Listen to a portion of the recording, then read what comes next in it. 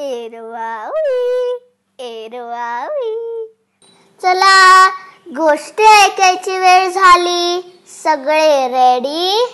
1 2 साडे माडे टीप. गोष्टीचं नाव आहे 3 रडे.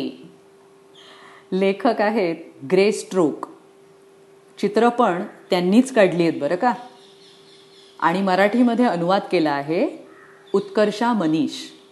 हे प्रथम बुक्सचं पुस्तक आहे.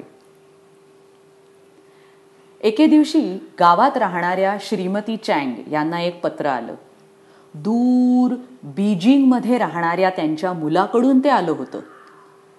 त्यांना लिहिता वाचता येत नव्हतं. कोणीतरी आपल्याला ते पत्र वाचून दाखवेल या आशेने त्या त्यांच्या घरासमोर उभ्या राहिल्या. थोड्या वेळाने वेन नावाचा शिपाई कोरीव काम केलेला दंडुका आपटत आपटत आला. त्याला थांबवत चँग म्हणाल्या, ए पोलीस दादा, जरा मला माझ्या मुलाचं हे पत्र वाचून दाखवशील का? वेन तयार झाला.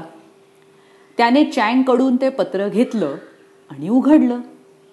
मुलाकडून कोणती बातमी आली आहे हे ऐकण्यासाठी त्या उत्सुक होत्या. पण पत्र पाहताच वेन मोठ्या मोठ्याने रडू लागला. वेन, काय झालं? काय झालं? माझ्या मुलाचं काही बरं वाईट झालंय का? त्यांनी काळजीने विचारलं. पण काहीही न बोलता तो यावेळी आणखी मोठ्याने आक्रोश करू लागला. श्रीमती चँग यांना कळून चुकलं की काहीतरी वाईट झालंय. त्यांच्या डोळ्यात अश्रू तरळले आणि त्याही आक्रोश करू लागल्या. टप टप टप टप अश्रू ओघळत होते. शिपाई आणि त्या असे दोघेही रडत होते. थोड्या वेळाने पेंग फेरीवाला तिथे आला. त्या दोघांना रडताना पाहून त्याने काय केलं विचारा? अहो, तर तोही त्यांच्या बरोबर रडायला लागला. तिघे जण धाय मोकलून आपले रडतायत.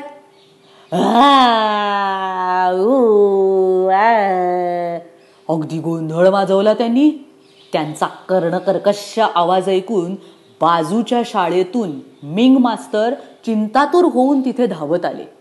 त्यांच्या पाठोपाठ काही मुलंही आली. काही हसत होती, तर काही बडबडत होती, तर काही कुजबुजत होती. त्यांचा वर्ग असा अचानक थांबल्याने त्यांना आनंद झाला होता.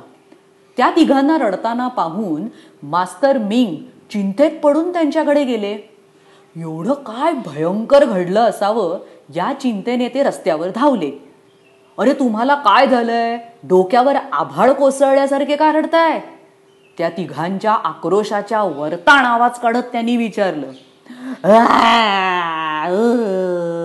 असं उत्तर मिळालं. मिंग मास्तरांना ही रडारड अगदी असह्य झाली. अरे बोला, रेड्यासारखे रेकत काय बसलायत? ते मोठ्याने म्हणाले. रडण्याच्या आवाजापेक्षाही मास्तरांचा मोठा आवाज ऐकून ते तिघं चपापले. हुंदके देत नाक साफ करत पेंग फेरीवाला म्हणाला, फक्त 1 वर्षांपूर्वी मी विकण्यासाठी 100 मातीची भांडी बनवली होती. गाढवाच्या पाठीवरती लादून मी बाजारात जायला निघालो. स्वतःच्या सावलीला बघून ते गाढव मोठमोठ्यांदा ओरडायला लागलं. सर्व भांडी खाली पडली आणि त्याचे छोटे छोटे तुकडे झाले. एकही भांड शाबूत राहिलं नाही. त्यावेळी मी खूप दुःखी झालो. खूप रडावंसं वाटलं मला, पण रडता आलं नाही. झालेलं नुकसान भरून काढायचं होतं. मी या दोघांना रडताना पाहिलं तेव्हा ती गोष्ट आठवली आणि त्यावेळी रडायला मिळालं नाही ते आत्ता रडून घेतो. मास्तर काही बोलण्याच्या आतच श्रीमती चँग बोलू लागल्या. माझ्या मुलाचं आज सकाळी बीजिंगहून पत्र आलं. मला लिहिता वाचता येत नाही हो, म्हणून मी ते वेन शिपायाला वाचायला सांगितलं. पण पत्र उघडल्यावर तो एकदम रडायला लागला. माझ्या मुलाचं काहीतरी वाईट झालं असणार हो. काहीतरी भीतीदायक, भयंकर, कल्पनाही करता येणार नाही असं. बिचारा चेन. मिंग मास्तर श्रीमती चँगचं सांत्वन करायला लागले तेवढ्यात वेन शिपायाने मोठ्या धैर्याने त्याचे अश्रू आवरले आणि आपलं तोंड उघडलं.